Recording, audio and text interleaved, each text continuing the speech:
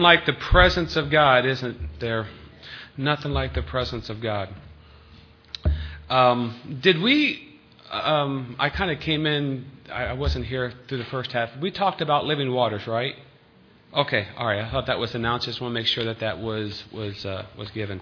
For those of you who may have remembered me this past week, I thank you for your prayers. I know some of you would probably like to see this, but for all 8-9 days that I was there, sometimes 3 services a day, sometimes 2 services a day, I had to wear a suit and tie.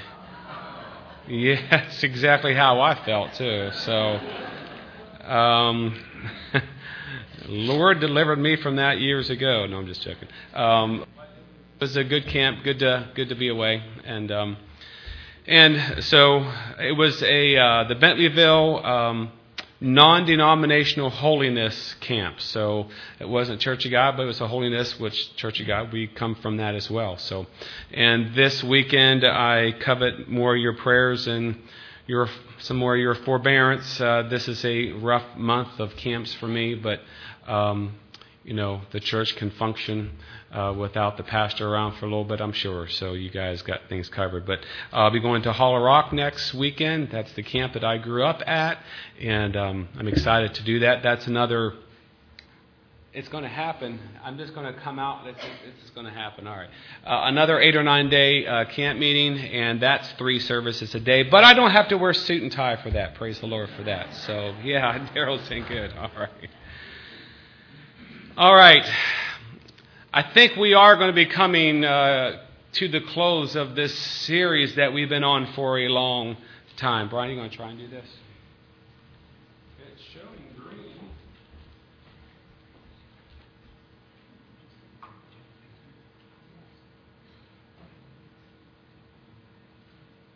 Do you want to preach?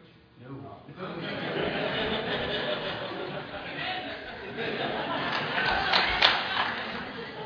We'll be out real quick if Brian preaches. Yay, Brian, right? Yeah, we're coming to the close of our... Here we go, Ryan. We tested it before. Start it again. Try it. You be my wingman again. Rich had to do that You trying it again? It's not working.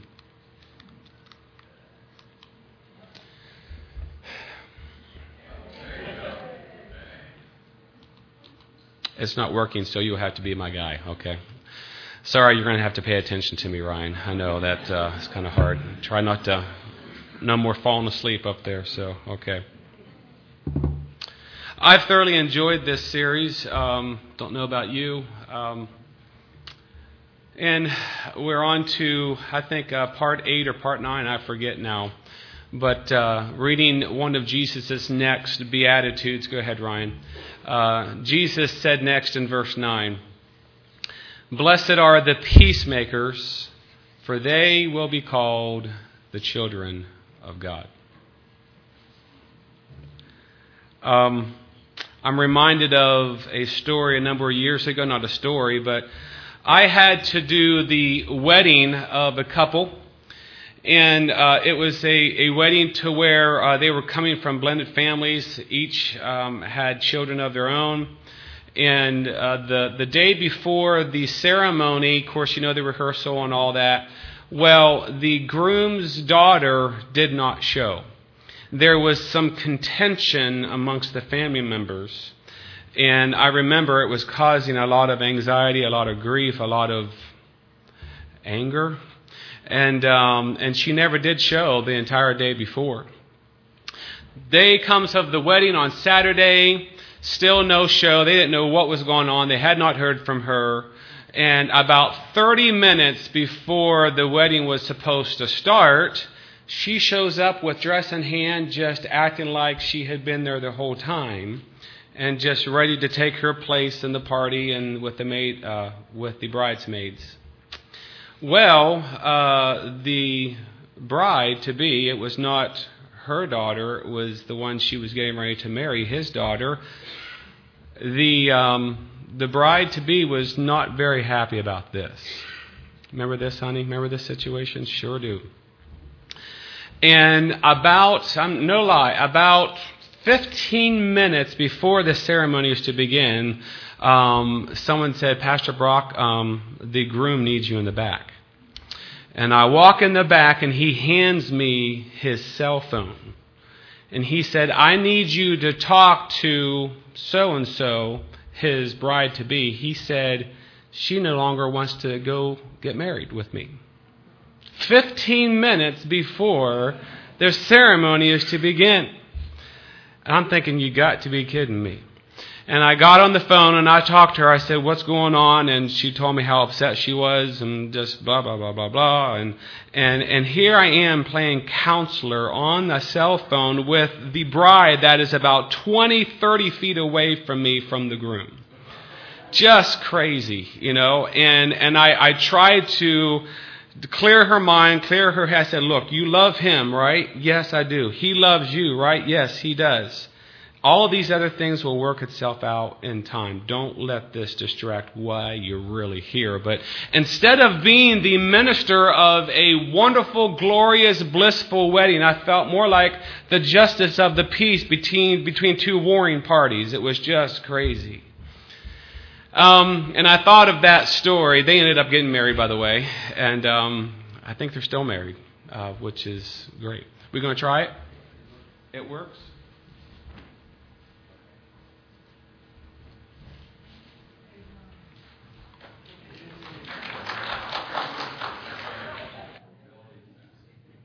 Am I there? I'm there. Okay. I hear a yay, Brian. Is that what I heard? Yay, Brian. Peace. It seems like there's anything but peace in our world today, right? So much unrest, so much conflict. Our government is in heavy conflict with places like Syria and Russia and Iran and North Korea. Conflict abounds in not just governmental affairs, but we know that there's a lack of rest and conflict. I'm amazed at how Satan is unleashing all that he has on our marriages today. I'm amazed at how Satan is unleashing all that he has on our families today. And just relationships within the family. I think we would probably be shocked at the number of homes that we drive by every day on our places we go back and forth to work or just going to the grocery store. The number of homes that we drive by every day that is just filled with unrest. There is no peace, no contentment at all. Seems everywhere you look, there is unrest. And in the midst of this world, Jesus says, blessed are the peacemakers, for they shall be called the children of God. When there are times of conflict, times of unrest in homes and marriages and families, even in churches and communities, there are three things that I believe that we need to do in order to bring about peace. And I'm just going to give them to you right up front, and then we're just going to take the rest of the time and talk about it. I'm going to keep trying this, Ryan, just to see. But those three things are, nope. All right. Here, I'm just going to throw this. Jenna, catch it. Ready? Catch. Here you go. I don't need that anymore, all right? Okay, good catch, girl. All right. All right, Ryan, you ready? Here we go. The model for peacemaking, those are the three things right there. Now, I could just read those, say amen, and go home, but I'm not going to do that because I worked kind of hard on this message, so we're going to go with this. The first thing that we need to bring about peace, there needs to be humility, folks. There needs to be humility. The second thing that needs to take place is, once humility takes place, is you need to seek the Lord for guidance and direction. And then obey. And see, it has to be in that order, and we'll talk about that here in just a little bit. What I do want to talk about, and it's in an obscure place here in Scripture, but I was reading through 2 Chronicles recently, those three things just stood out to me, and I knew that we were coming up on Blessed be the Peacemakers, and I said, God, I think you're just telling me something here. I want us all to turn to 2 Chronicles chapter 12. 2 Chronicles chapter 12. And we're going to look just briefly before I get on to the main gist of my message. We're going to look briefly at evidence of what we're talking about here. As you're turning there, we're going to be talking about three kings. The first king that we're going to talk about is King Rehoboam. Go to the next one, Ryan. King Rehoboam, he was the son of Solomon. King Rehoboam came into his reign, and one of the first things that he had to do, the people came to him and they began to complain. And they said that your father, King Solomon, he put a heavy burden on us. Come to find out later that what Solomon was doing was overtaxing the people. He was burdening them to death. And so they came to King Rehoboam and they said, your father has overburdened us, so would you please lighten the load for us? And if you do, we will serve you. King Rehoboam said, give me 3 days and I'll get back to you. And then the story goes, in chapter 10, the story goes that he went to the advisors and the counselors of his father and asked them, what should I do? The counselors said, you need to lighten the load and they will serve you. He rejected their word, and it says that he went to a new set of counselors. He brought in his new administration, and it says it was those who grew up with him. Those who grew up with Rehoboam, and he asked them, and they said, you need to make it even harder on them than what your father did. For whatever reason, Rehoboam took their word over the first set of counselors. So he said, I'm not only going to tax you like my father, I'm going to make it worse on you. And he said, my little finger will be bigger than my father's waist. That's how burdensome this is going to be on you. And what ended up happening, the kingdom split. The kingdom divided. You've heard about the northern kingdom and the southern kingdom. You've heard about the divided kingdom of Israel. And that's how it happened, because Rehoboam would not first humble himself, then seek the Lord for his guidance and wisdom, and then obey out of that. Actually, it tells us in verse 18, it says, then King Rehoboam sent Hadoram, who was in charge of the revenue, going to collect the taxes. This is in chapter 10. And the children of Israel stoned him with stones, and he died. So right off the bat, we see where King Rehoboam acted foolishly. Instead of humbly seeking the Lord, his pride and his arrogance caused him not to look to the Lord, but to himself and others. Later in 2 Chronicles chapter 12, where I asked you to turn to, look at verse 1 in chapter 12. It says, now it came to pass, when Rehoboam strengthened himself, that he forsook the law of the Lord, and all Israel along with him. Notice what it says, and all of Israel with him as well. Skip to verse 14 with me. This is the end of Rehoboam's life. 2 Chronicles 12, 14, and 15. It says, and he did evil because he did not prepare his heart to seek the Lord. The acts of Rehoboam, first and last, are they not written in the book of Shemaiah the prophet and of Iddo the seer concerning genealogies? And listen, and there were wars between Rehoboam and Jeroboam all of their days.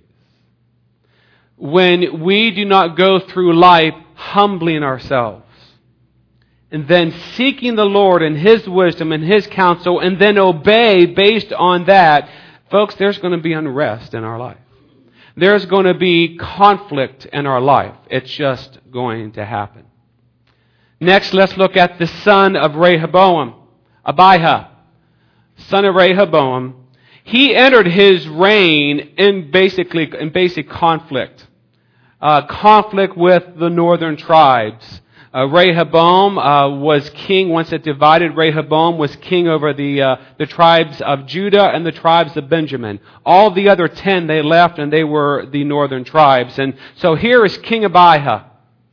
Entered his reign in the middle of war and conflict that I believe his father had set up. Because his father had not been wise before the Lord,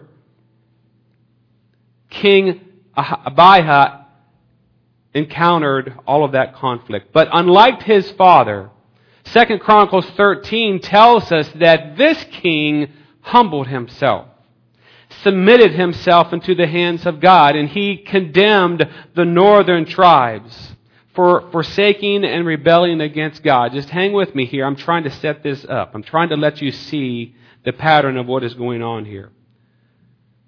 In 2 Chronicles 13, verse 14, it tells us that Abijah completed the second and the third requirements in our model for making peace.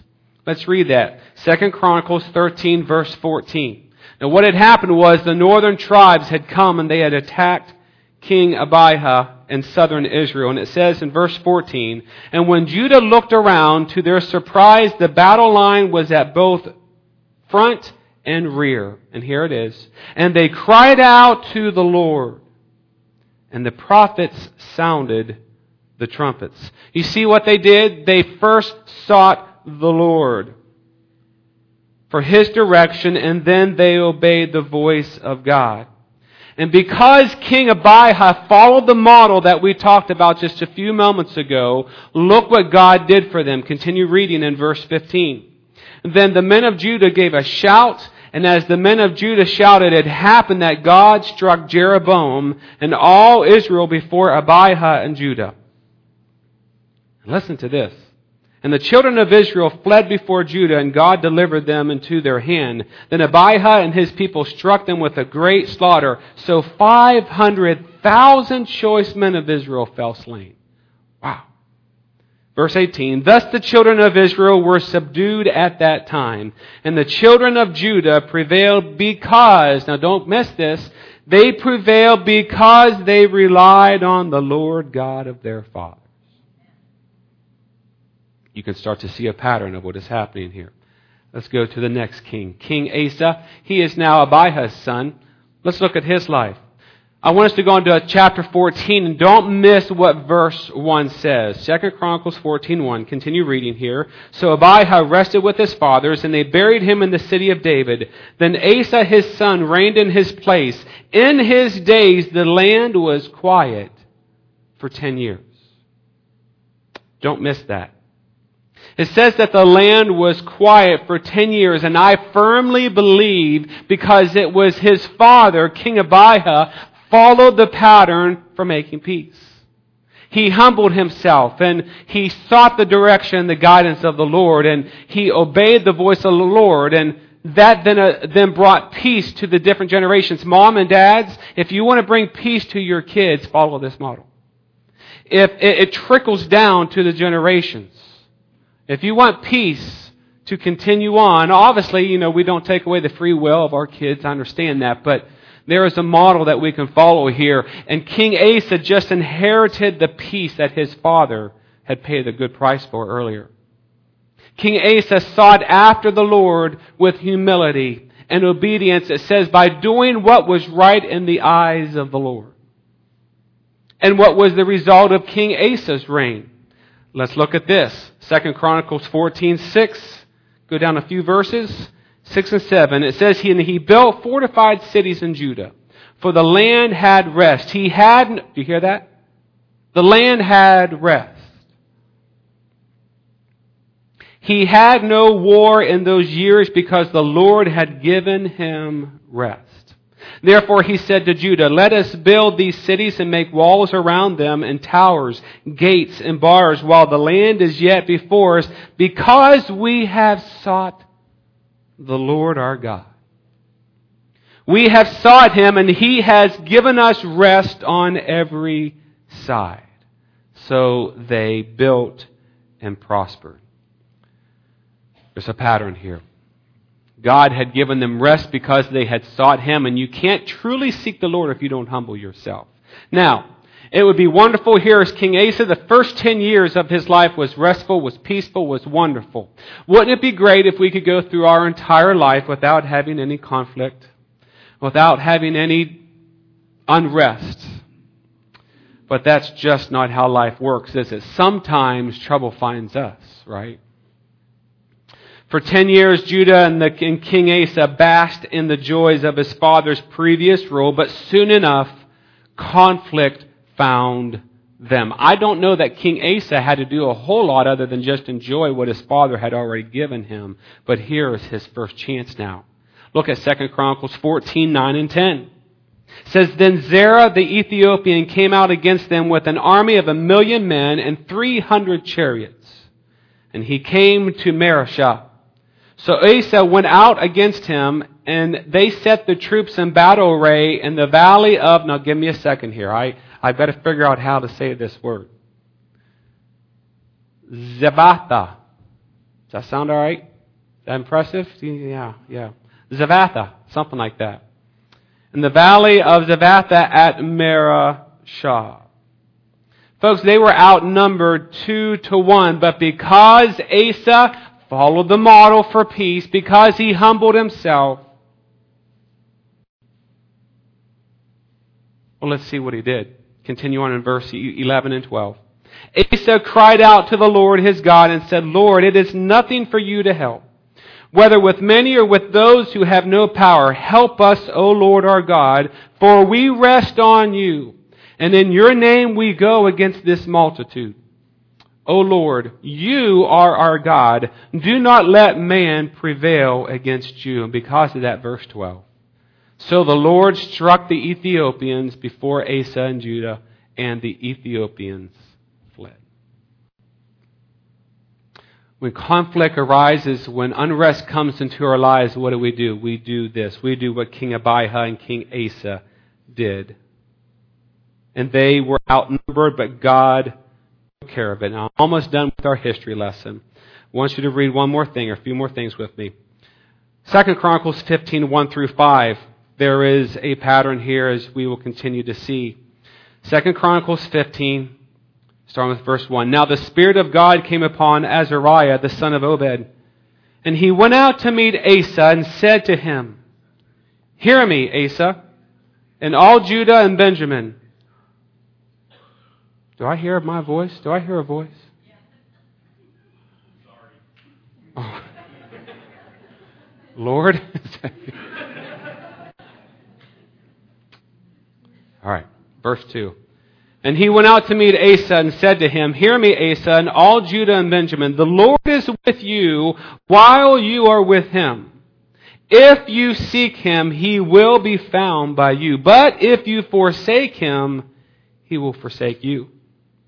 For a long time Israel has been without the true God, without a teaching priest, and without the law. But when in their trouble they turned to the Lord God of Israel and sought him, he was found by them. But in those times there was no peace. Did you hear that? In those times there was no peace to the one who went out, nor to the one who came in, but great turmoil was on all the inhabitants of the land. Why was there no rest? It's because they did not humble themselves. Seek after the Lord for his guidance and direction, and then obey.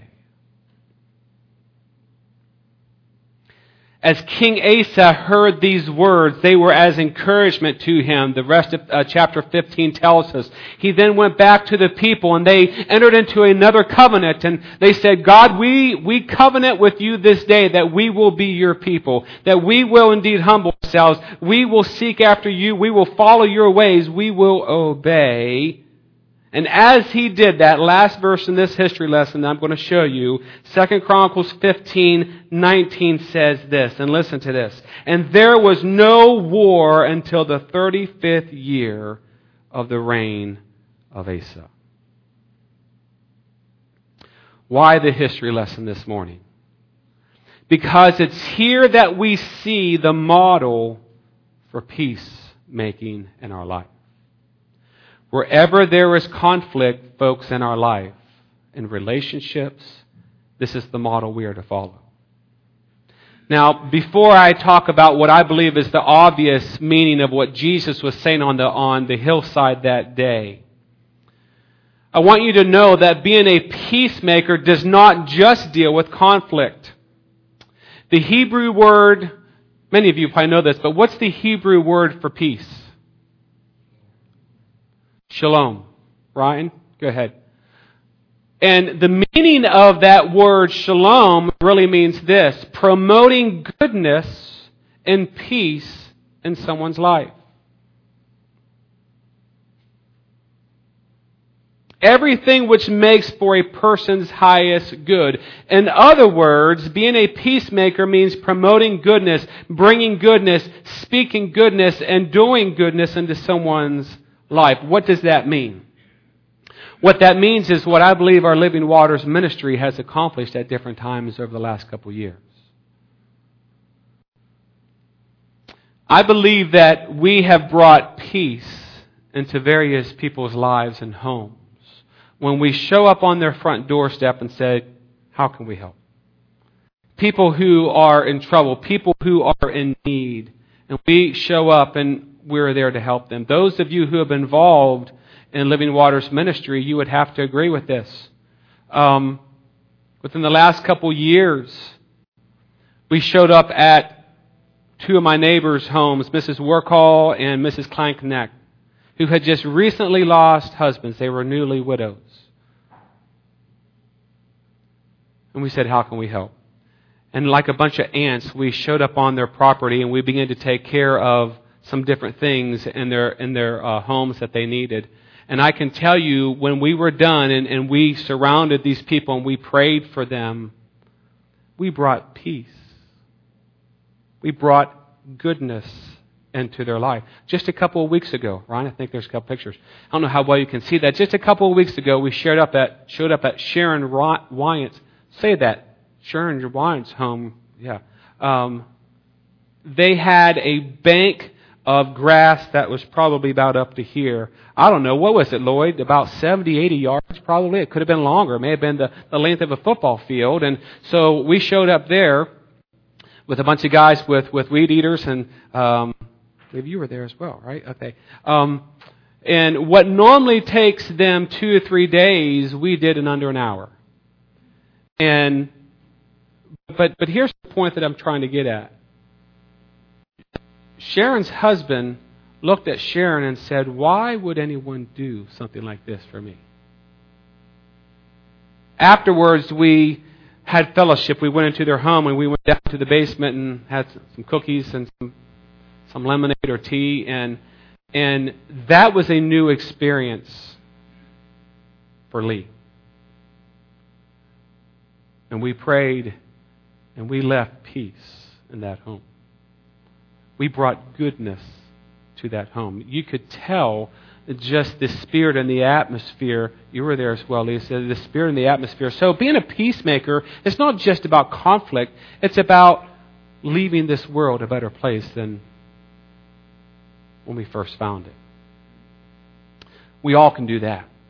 We all can find ways to bring about goodness and peace into someone's life today.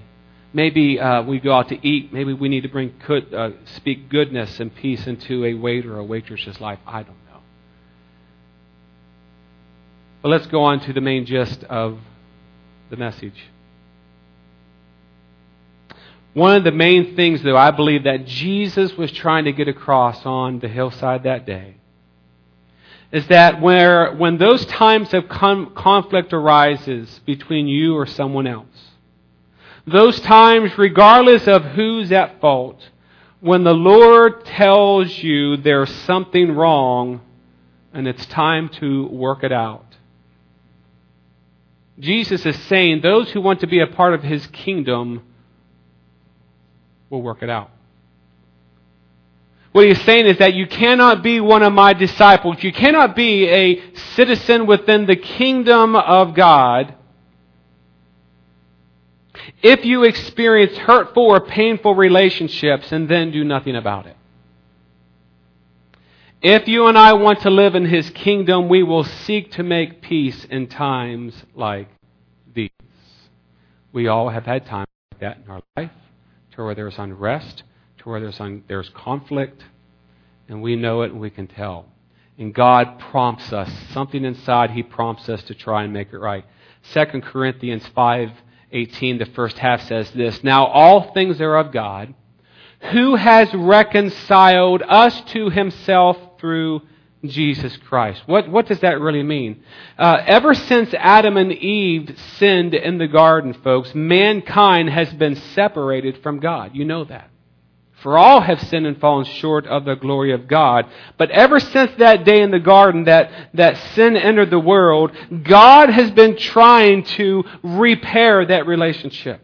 He's been trying to reconcile mankind back to the heart of God. He's been trying to restore that relationship that He had in the garden that day. I believe that I don't know that we'll ever truly experience what Adam and Eve and all the atmosphere and all the environment and all the circumstances that surrounded that moment. I don't know that we'll experience that until we get to heaven. But God has been trying to restore the relationship between God and man, and He finally found a way through Jesus Christ, His Son. When we accept Jesus Christ as Lord and Savior, that broken relationship has now been restored. Somebody say, praise the Lord for that. Praise God. That broken relationship between us and God has been healed. It has been restored. And once this happens, God then wants us to be ambassadors of that same reconciliation. Go ahead, Ryan. Let's just continue on with this thought in 2 Corinthians 5. Now all things are of God, who has reconciled us to Himself through Jesus Christ, and here we go, and has given us the ministry of reconciliation. That is, that God was in Christ reconciling the world to Himself, not imputing their trespasses to them, and has committed to us the word of reconciliation. Now then, we are ambassadors of Christ. As though God were pleading through us, we implore you on Christ's behalf, be reconciled to God.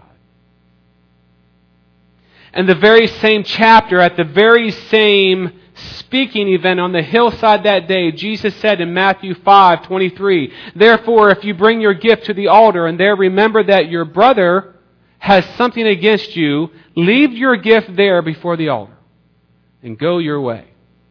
First, be reconciled to your brother, and then come and offer your gift.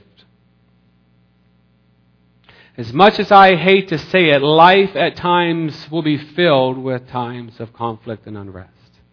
And when this happens and God brings it to your attention, this is precisely the moment, church, that you have to implement the model that I talked about. This is precisely the moment, because let's just face it, you can quietly say amen to that, but when God brings something to your spirit and He tells you, you need to take care of this, the very first thing that you want to do is go, no. Right? Because it's uncomfortable. It's awkward. It's hard. And what has to happen with that? You have to first humble yourself. That's hard. Humbling does not come easy. See, God wants you to seek direction from Him. Say, God, what do you want me to do in this situation? And then obey. And you cannot hear the voice of God. You cannot hear what He's asking you to do or telling you to do. Then you cannot obey Him if you first don't humble yourself. See, that's why the model, you have to follow that model. You see, God desires reconciliation. Church, it's the very reason He sent Jesus Christ to die on the cross, to reconcile us back to God. After salvation, when our relationship has been repaired with God, we then are to become ambassadors, living witnesses of the experience that we have with God. No situation is beyond repair. No situation is too difficult if we follow that model. Now, this does not mean that every situation that we try to restore will end beautifully. Not every situation, not every relationship will be reconciled perfectly. We cannot always control what others do. But it is our duty to do what God calls us to do. Romans 12:18, Paul said, if it is possible, as much as depends on you, live peaceably with all men. I didn't know what kind of response I would get. You all are awful quiet, but that's okay, because this can be a difficult message at times. And here's another painful part. You and I must be willing to look at our own actions as well. Yeah. Sometimes in the process of it all, God's going to put His finger on us and say, you know what? You have a part to play in this as well. And you may need to apologize. See the model? Humble yourself. Seek the Lord. What does He want you to do? Your life is not your own. My life is not my own. Mine is to be an example of Jesus Christ. We're not always perfect at that. James 3:17, I love this. But the wisdom that is from above is first pure, then peaceable, gentle, willing to yield, full of mercy and good fruits, without partiality and without hypocrisy. Now the fruit of righteousness is sown in peace by those who make peace. Isn't that good? That is rich, rich, rich. I don't know if I told this story before. If I did, most of you have not heard it. Whenever we went down to Winchester, Kentucky, years ago, that was a big move for me. I have no formal education with music, and I just, what I do, and pray that God blesses it.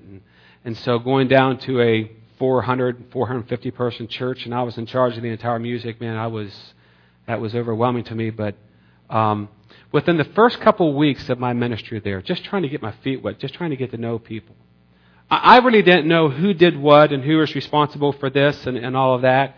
And there were a couple of people that were in charge of the sound system and the soundboard and all of that. And there was an individual who I thought was in charge of the sound system. And so I went to him to talk about a couple of issues. Well, I found out that he was not the person in charge. Somebody else was in charge. And the person who was in charge was now mad at me because I didn't go to him to find out these issues. I had no idea. I didn't know that was the role. But I found that out. And you know how you can find that out. Just that all of a sudden, he just didn't treat me the way that he was treating me at first. All of a sudden, I got a cold shoulder. Something, I could just tell something wasn't right. And you know what I could have done? Brock and his carnal self, if I gave in to that, I could have said, come on, I don't need this. I just left my home. I just left my family in Sugar Creek, Ohio. I've moved my entire family down here. What is your problem, dude? That's a part of me wanted to say that. I didn't do anything. Why are you mad at me? Humility, seeking the Lord, and obey. And so I felt God saying, Brock, go to him and talk it out. So I went to his house and went inside. And I said, look, I just started ministry here. I do not want to start off on a wrong foot. I said, I sense something has happened to us right away. I said, did I do something? Did I say something? And see, when you approach it in a way like that, when you approach it in a, what does it say? Wisdom that is from above is first pure, then peaceable, then gentle. When you approach these things in a gentle spirit. And so what that ended up doing is that opened his spirit up, and he began to tell me really why he was mad at me. And I was able to tell him, I say, look, I'm so sorry. I did not mean to do that. It was not intentional. And just like that, a situation that Satan wanted to take and just rip, God restored and He mended and He healed. That's life, isn't it? That is what life is about. There will be times when we will run into that and we're like, God, remember the model, folks. Remember the model. Now, I'm going to say something that you're not going to expect me to hear or say. Sometimes we need to fight. Did you hear that? Sometimes we need to fight. Yes, I did say that. You can go back and check the recording. I think I got your attention now. Sometimes conflict needs to take place in order to bring about peace. I don't know of anybody here who loves conflict, who wakes up wanting to get into a conflict. But some of you out there, I'm going to speak to different personalities. Some of you are what they call, what Gary Smalley, the marriage counselor, he's now passed away, called golden retrievers. You know what I'm talking about? Anybody heard that term, golden retrievers? You know what I'm talking about? A golden retriever is also known as a peacemaker. Okay? Some of you are already smiling at me, and I just know you're already one of these people here. All right, you would describe yourself as humble or loyal, uncontentious, meek, submissive, gentle, docile, but you also have the tendency to be a doormat. You also have a tendency to kind of let people kind of run over you and steamroll over you and make you feel like you're part of the problem, and when really that's not the case. And if this is you, more than likely you will avoid any kind of conflict, any kind of difficulty like the plague. I know some of you right now are shaking your heads inside. I'm speaking to some of you like that. Some of these type of personalities, they can be called peacemakers, but folks, that can be a little misleading. Because sometimes peacemakers can only be, peace can only be brought about by entering into conflict. To always avoid conflict, to always avoid unrest, or talking about troubling issues will only make it worse. And it can lead to even more lack of peace. This principle can apply to churches as well as they deal with difficult situations. It's easy to turn a deaf ear or a blind eye to something that needs to be dealt with when it's going to be hard and you just don't want to deal with it. And I guarantee you it will surface at some point in time later in the life of the church if it's not dealt with. So whether it be an issue of the church or if that's you this morning, God may, there again, if you're a peacemaker, God wants you to humble yourself. I know of situations of individuals, they're in marriages or they're in a relationship to where they're not necessarily at fault, but because they're so afraid, they're such a peacemaker, I guess you could say, they won't even go there. They won't even attempt to try and bring it up and have a conversation about it. And what ends up happening is they just bury the hurt. They bury the pain year after year after year, and then it surfaces in some really ugly ways later on down the road. That can happen in a one-on-one relationship. It can happen within groups. It can happen within families. It can happen within churches. Things that should have been dealt with years ago don't get dealt with, and it'll rise up in the future. Sometimes we need to fight. But never should we demean anyone. Never should we act ugly. Never should there be any harsh treatment. Firmness and love. But the failure to do so can only lead to more unrest. I'm looking at the clock. Hang in there with me. I'm almost done. Notice that Jesus did not say, Ryan, in this beatitude, blessed are the peace lovers. Notice he did not say that. But Jesus said, blessed are the peacemakers. There's a difference there. There's a huge difference. Notice it's only those dedicated to making peace, those willing to do the hard things that will be blessed, who will be called the children of God. Being a peacemaker is not easy. That was not easy for me to go over that guy's house and humble myself, but I'm so glad that I did. That's hard.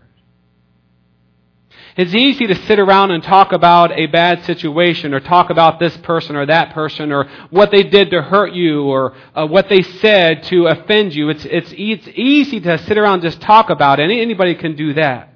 But that day on the hillside, Jesus said His true children will humble themselves, follow the model, will ask God, God, what is it that you want me to do?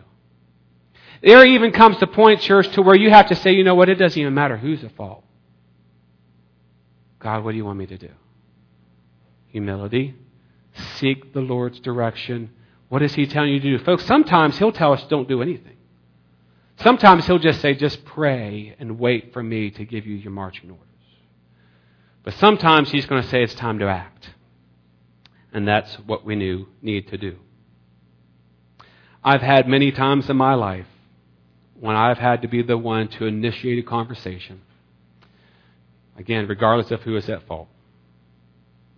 I got one more point, then I'm going to be done. I'm going to end my message by starting where I believe it really all begins. You see, you and I cannot be peacemakers if we first don't have peace with ourselves. Let that sink in for a second. You and I cannot be ambassadors of Jesus Christ. We cannot be people who will promote peace in our lives if we don't have peace first.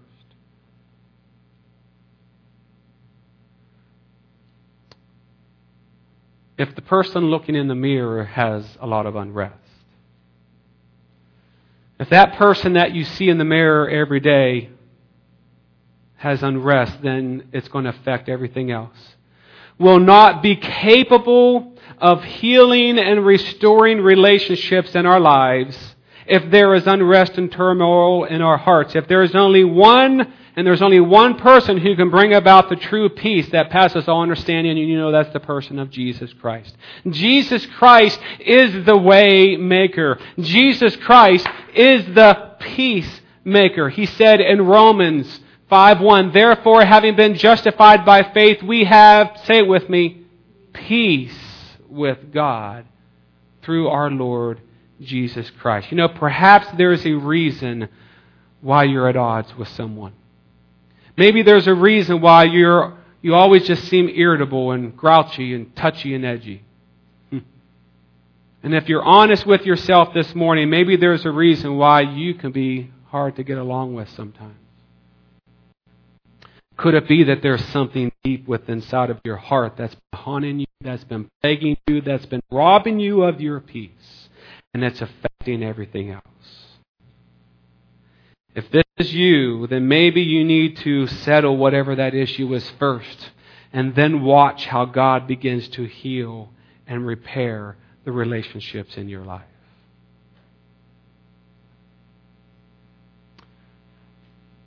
Blessed are the peacemakers. You know, it sounds wonderful. Boy, yeah, we all love peace, but when you dig into it, it's a hard message. Ouch. And where does it all begin? Humility, seeking the Lord's direction, and obeying the voice of the Lord. I'm going to tell a story in closing. Mandy, come on up and get ready to lead us. I don't think I've told this story before, but who knows? The very first message that I ever preached down at Winchester, I believe I preached about the Titanic. And I believe my point was, when there is disobedience in our lives, when we grieve the Holy Spirit, it can have catastrophic consequences. And I likened it to the Titanic and how they said the Titanic was unsinkable. We know that, and of course we know the story. And I likened it to the church, how the church is the mighty church of God, but whenever the church allows disobedience, when the church allows grievances against the Holy Spirit, then even the great church, individual churches can be sunk. And so I look back at that message and I just thought, man, I mean, the concept was good, but man, it was probably horrible. My first message, but I'll never forget. I don't know. I think maybe one person came to the altar. I don't know. But after that service, I had a gentleman come up to me, and he told me, he said, "Thank you for your message." He said, "God began to speak to me today about making peace with somebody." He said, "There is somebody in the church here that I have not spoken to for like 3 years. I intentionally have been avoiding them for 3 years." He said, "This person did something, they said something to me, just made me so angry, and I've been carrying this grudge. I've been carrying bitterness and harboring bitterness and anger in my heart." And he said, "God made me realize that I cannot harbor anything. I don't want to grieve the Holy Spirit in my life." And so he said, today after the service, I went to this individual, and for the first time in 3 years, I spoke to him. And what was interesting, this other individual had absolutely no idea that they had something against him. And so this person who had the grudge for 3 years, he was the one that was miserable. He was the one that was just suffering through life. Every time he saw this person, he just ran from him. But thanks to the reconciling ministry of Jesus Christ, because that individual humbled himself, sought the Lord told him it's time to go make things right. And he did. A relationship was healed. And I don't know, maybe everything is fine in your life. Maybe there are relationships that they're all fine. But maybe there's someone here today, you know that you need to make peace with someone.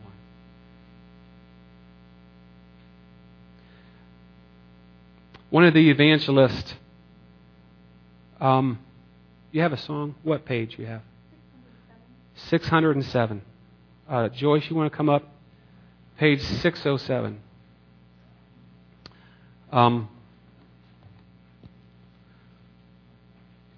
Don't go through life with something on your heart. Don't go through life knowing that there's a relationship, something that you should have been taken care of. One of the evangelists that I worked with this week, he had a line, I'll never forget it, and he said this. He said, when it comes time to die, make sure that's all you have to do. Did you hear that? When it comes time for you to die, make sure that's all that you have to do. Don't leave anything undone in your relationship with the Lord or your relationship with someone else.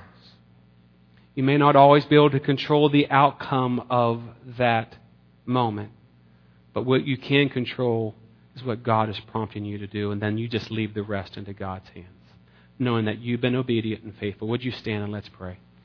You've been patient with me. Thank you for allowing me to share. I'm not going to draw this out. We're just going to do 2 stanzas. We're just going to do a verse, 2 verses, and a chorus. And if God's dealing with you, again, our pattern here, as we've been doing, if you want to pray, you want someone to help pray with you, you can come over here. If you want to pray by yourself, no one bother you, you come over here, and no one will come up to you. Father God, thank you for your word, Lord. We all love peace. But there are times when peace is hard. May we be your people. As we saw the kings, Lord, we can learn lessons from the kings of Judah, what they did and what they should have done. God, we too can learn lessons this morning. God, it all starts by humbling ourselves. Lord, if there's someone here that needs to repair something, I pray that they will do that. I pray that right now, even as we speak, Holy Spirit, you may be tapping someone on the shoulder, tapping someone on the heart and saying, it's time. Either you're going to be my citizen, either you're going to be my follower or you're not. But you won't have true rest and peace until you do this. God, thank you for your word. In Jesus' name, amen.